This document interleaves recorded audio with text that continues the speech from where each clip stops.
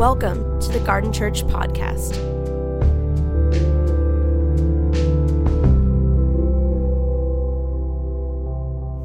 Hey guys, good morning. So glad to be with you. Before I say anything, I think I know what I want to do is just read scripture over us.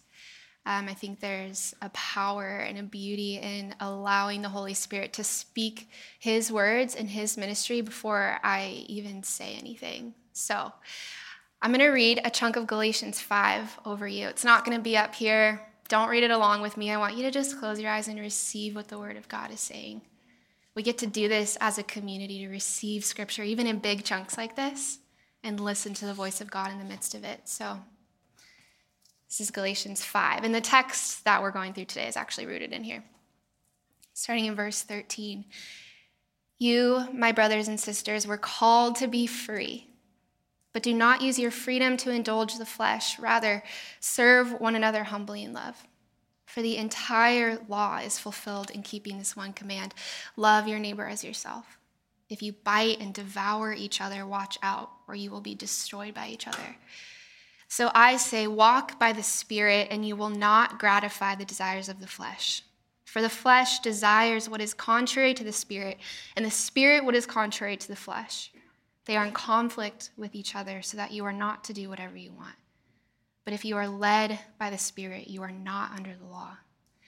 The acts of the flesh are obvious: sexual immorality and impurity, debauchery, idolatry and witchcraft, hatred, discord, jealousy, fits of rage, selfish ambition, dissensions, factions, and envy, drunkenness, orgies, and the like.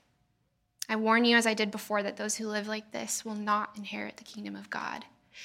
But the fruit of the Spirit is love, joy, peace, forbearance, kindness, goodness, faithfulness, gentleness, and self-control. Against such things there is no law. Those who belong to Christ Jesus have crucified the flesh with its passions and desires. And since we live by the Spirit, let us keep in step with the Spirit. Let us not become conceited, provoking, and envying each other. Brothers and sisters, if someone is caught in a sin, you who live by the Spirit should restore that person gently. But watch yourselves, or you may also be tempted. Carry each other's burdens, and in this way, you will fulfill the law of Christ. Come, Holy Spirit. Thank you for your word. Jesus, thank you for the gift that it is to sit in a room with family and listen to your word. Thank you that you promise that you will minister to us through this. Would you form and shape our hearts and our minds and our souls right now? Would you make us good soil for what you want to say this morning? We love you so much, Jesus. In your name, amen. Hey, so hard shift, but we're going to talk about circumcision today. I was telling Darren this morning, you have no idea what I'm talking about. We're talking about circumcision, so I hope you still trust me and allow me to do this. If you don't know what circumcision is, I'm not going to explain it to you. Just don't feel qualified for a number of reasons. I'll let you go home and Google it. Or not. I'm really glad you guys are laughing. I didn't know how this was going to go over, so we're off on a good start. No, but circumcision really mattered to the people that received this letter from Paul in the first century, the people who lived in Galatia. I want to give you a little bit of background as to what's happening, a little bit of context here. So after God released the Israelites from the enslavement of the Egyptians, story of Exodus, he made a covenant with them as his people. And he made a covenant with them by means of a document that was actually a set of laws that they called the Torah. And these laws covered everything: how to worship, what to eat, what not to eat, how to act on the Sabbath, how to treat the poor. And it also required that all men who fall in the line of Abraham, all men who are Israelites by ethnicity, to be circumcised. And there are a couple things that we need to know about the Torah. The first is that the Torah is a means for both holiness and belonging. I made a slide for that, but Yes, cool. It's just cool to see my words up there. Holiness and belonging. So the Torah, following and abiding by this set of laws, made the Israelites right in the eyes of the Lord, meaning he would allow his presence to be with them, he would guide them, he would dwell within them as a people, and it also granted belonging in the family of God. So the Torah both was a promise of righteousness and a marker of who you belonged to. This is something we need to hold on to. The other thing I want you to know about the Torah was that it was always intended to be temporary. See, all over the Old Testament, God said in a variety of different ways that someone was going to come and do away with everything that separated us from God and us from each other. A chosen Messiah would come and do away with sin and death forever. So the law wouldn't be needed anymore. We know this Messiah to be Jesus. And what Jesus did was bring unity to all things in heaven and on earth under himself. And when Jesus brought unity to all things, he meant all things, not just the Israelites. The freedom that was originally given to the Israelites was now to be shared amongst every single person. This is what his life, death, and resurrection did. Jesus' death on the cross set everyone free, us included. That's why we're here. See, this blows the law out of the water. The law couldn't do what Jesus' death on the cross did. In fact, Paul writes earlier in his letter to the Galatians that the law was their guardian, a temporary guardian until Christ came, that they might be justified by faith. And just one verse after that, Paul says, "So in Christ Jesus, you are all children of God through faith. For all of you who were baptized into Christ have clothed yourselves with Christ. There is neither Jew nor Gentile, neither slave nor free, nor is there male and female, for you are all one in Christ Jesus." You are all one in Christ Jesus. That's the gospel that Paul brought to the Galatian people. So you can imagine how angry he probably was when he found out that there were Jewish leaders in this community trying to get Gentile followers of Jesus, people who had not been following Jesus, to get circumcised. That's why Paul's writing the letter to address the issue of circumcision. It all comes back to circumcision, like I said. How many times can I say circumcision in 5 minutes? Oh, I love it. I want to explain how they got there, though, because this actually is a really big deal. Paul says that they were biting and devouring each other over this issue. So basically, to give you a summary, an agreement was made between the Roman people and the Jewish community. The Romans said, hey, you guys can worship your God, you can worship Yahweh, the one true God, whatever you're saying. You can abstain from worshiping our gods if you do two things. The first is you have to prove that you are actually Jewish. You have to be abiding by the Torah and prove that you belong to this line of Abraham. And the second thing, you have to worship Yahweh on behalf of us, on behalf of the Romans. See, it was about safety for them because they believed that the gods and goddesses that they were worshiping were granting them safety over their city. It was giving them victory in war and safety from drought and from famine. So for the Jewish community to withdraw from that wasn't just a cultural taboo. It was actually threatening the safety of their entire community. So the Romans said, hey, you guys can do this. Prove that you're actually Israelites and worship Yahweh on our behalf. And this worked out for the Jewish people, we think. I mean, they were probably on thin ice, but it worked out for them in the meantime. So we see a problem when we have Gentile people who are not following Yahweh, now give their lives to Jesus. No one knew what to do with them. They weren't following the Torah, but now they wanted to claim an exemption from worshiping the pagan gods and goddesses, so no one knew where they fit. This is where things get bad. I could see the Jewish community being like, okay, so last week you were worshiping a pagan god and then you just said something and got dunked into water, and now you're asking to claim the same things that we have had for hundreds of years.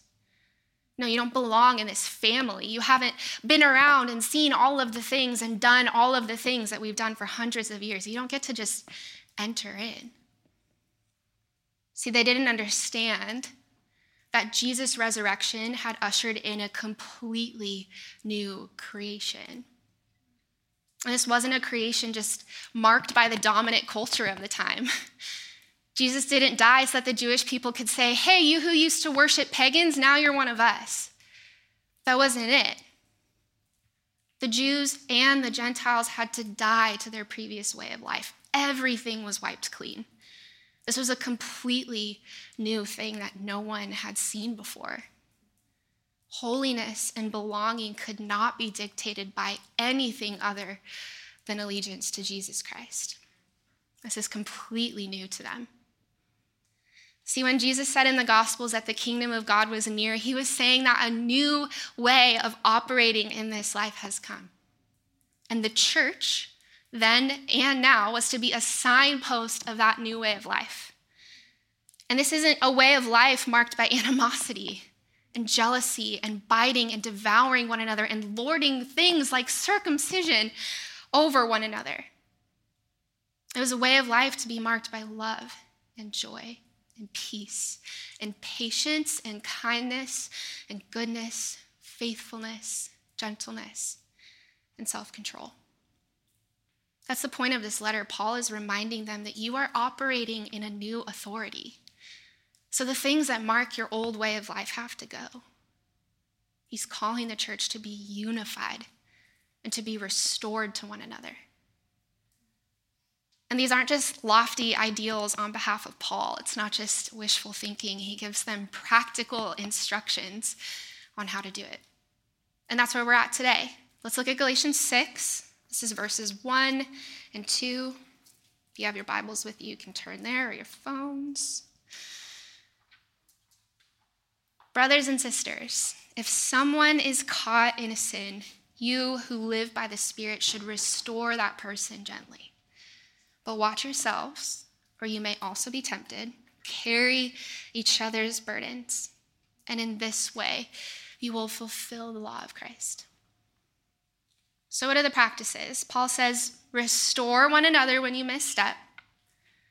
2, know that you're not above what your brother and sister is doing, so watch out for temptation. And 3, carry one another's burdens. This feels really practical, at least it did to me when I first read it. Feels like an easy checklist of things, maybe not so easy, an easier checklist of things that you can do with people in your community. But I think what Paul is doing here is so much more beautiful than just giving a list of to-dos. He's saying there are destructive things that you as a community have participated in. You are destroying one another from the inside out over something like the law. It was separating them from each other. The Jews and the Gentiles were separated. Paul has an antidote for them. And the antidote isn't further isolation. It's not, hey, go home and just pray for them. Just pray that the Holy Spirit changes them. And it wasn't a facade of peace either. It wasn't, hey, just be civil when you see each other. Just smile, shake their hand, you'll be good. It'll blow over. No, the antidote, the thing that he says to them is, I want you guys to become so invested in each other's discipleship that you are physically carrying each other's sins and you are physically carrying the burdens that are weighing your brothers and sisters down. That's what carrying one another's burdens means. They were to become so intertwined with each other that they weren't just worrying about themselves anymore. They were to go after each other's holiness in obedience to the way of Jesus. This was the call for them then, and it's also the call for us now. I don't think I need to state how much biting and devouring is actually happening in the church, all over. It's not just about circumcision anymore, though. It's about politics and money and sexuality and vaccines and race and women who preach. Fill in the blank. A lot of you have experienced it. I know I have. And I think Paul's advice for us would be the same. We need to unify around the kingdom of God. And not just that, go after it on behalf of each other by entering into the things that are holding your brother and your sister down. Our discipleship has to involve other people. I didn't understand this for a really long time. I saw my discipleship as just this vertical relationship between me and Jesus, me and the Father, me and the Holy Spirit. And those things are all good. That needs to be there. But I'm realizing you can't do this without everyone else involved, without the church involved. I think that's what Paul is getting at here. Carrying one another's burdens is fulfilling the law of Christ. This is what Paul says in this letter. So what's the law of Christ? Let's look at John chapter 13. You can turn there with me if you would like. It will also come up on the screen behind me. A new command I give you. Love one another. This is Jesus talking to his disciples, his best friends that have done their entire lives with him for years. A new command I give you. Love one another. As I have loved you, so you must also love one another. So the law of Christ that Paul mentions in Galatians 6:2, he says, carry one another's burdens, for this is fulfilling the law of Christ. The law of Christ is to love one another. So Paul is saying, hey, loving one another looks like carrying one another's burdens. It looks like entering into the pain and sin and shame of our friends in an effort to help them look more like Jesus. That's how you love one another. None of this is done out of a desire to critique, but a desire to see each other be made whole in the name of Jesus. So we cannot confuse entering into our brothers and sisters' burdens with critique. That's a big point that I want to make. Critique comes from an uninvolved bystander in your life, someone who's standing on the peripherals and speaks in to what you're doing. But restoration, what we're really going after here, what Paul is going after, that comes from an active participant in your life. A critic is not invested in doing the process with you. But your covenantal community is. They have skin in the game. Ideally, they're looking out more for your holiness and obedience maybe than you are. They have their eyes out and they are here to come under and lift you into wholeness. We need to know the difference because I think we get it mixed up a lot. I have. We cannot confuse speaking the truth in love with people with calling out all the bad stuff that our friends do. This has to be an act of love and compassion. And this is where I want to shift gears a little bit. I wrote this sermon last week. Felt really good about it. I was like, this is so good. And then this weekend, I was driving home Friday night and I felt the Holy Spirit bringing this story up. And all of these thoughts came pouring out. And I felt like he was like, hey, actually, as much as you can give people really practical ways to carry each other's burdens and enter into their sin and get into all the nitty-gritty of how to do that externally and enter in, I felt like he was like, no, actually, I think what your community needs to hear from me is how to allow other people into their own stuff.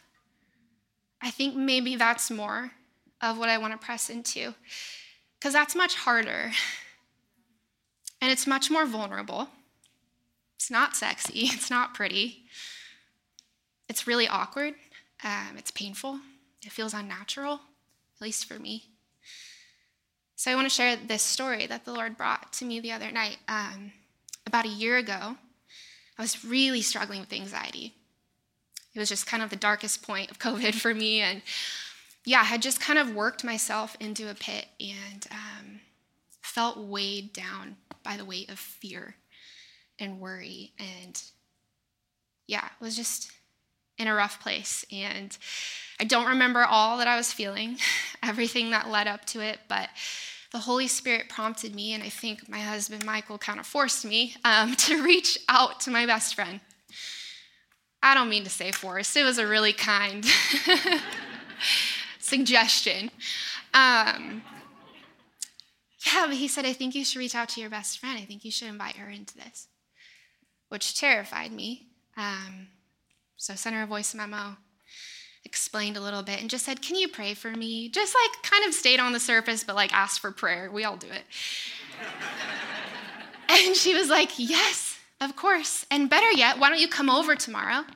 We'll sit on our porch. I'll make you some snacks and a drink, and I just want to hear you. I want to make space for you to just talk and share what you're feeling. And that hadn't really happened to me yet, I don't think, at that point. So the next 24 hours, I tried so hard to get out of it. Tried to reschedule. Once I got there, was doing my like crack the joke thing to like kind of make it seem like you're over it, make it seem like everything's been smoothed over. It didn't work.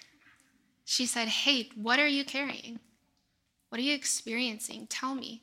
No filter, just share. And what I want to say is nothing happened. I still had anxiety. I went home and still struggled. I felt embarrassed. I felt like I had dumped on her. I felt like I had crossed a line, that I had shared too much, and there was no way that she could love all of this stuff that I just dumped out.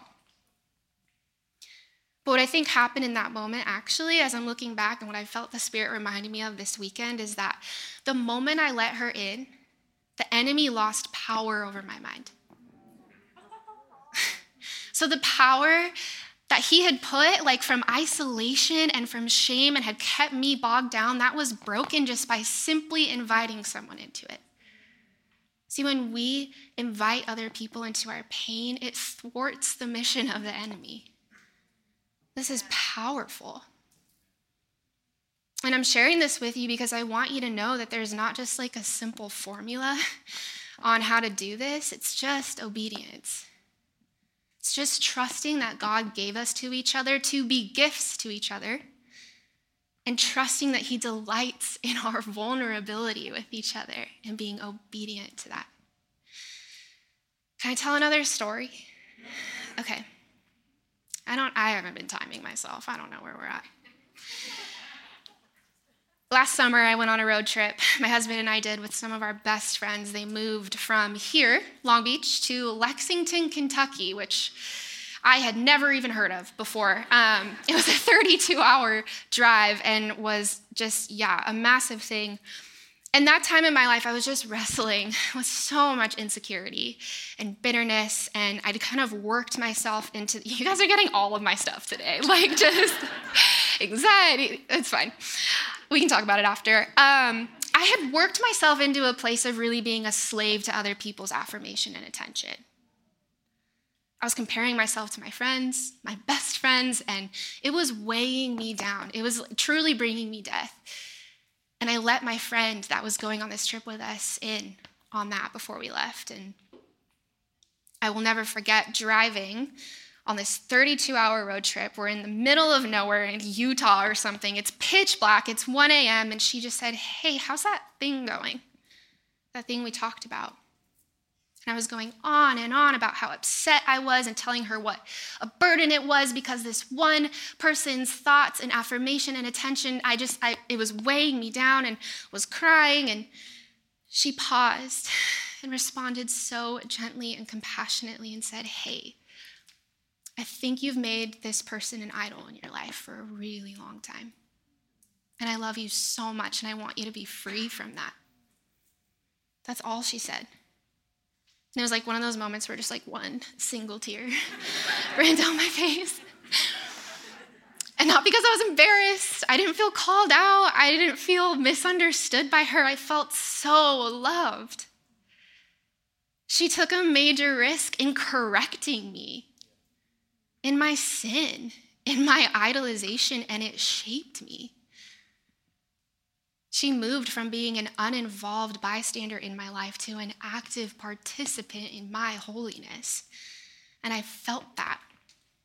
It was holy. I felt that in that moment. I felt the presence of God Even though the words she was saying didn't feel good to hear that, I felt his presence and his gentleness and his compassion in the midst of it. See, this is a holy invitation that we get to enter into. Whether we're the one carrying someone's burdens or someone is carrying ours.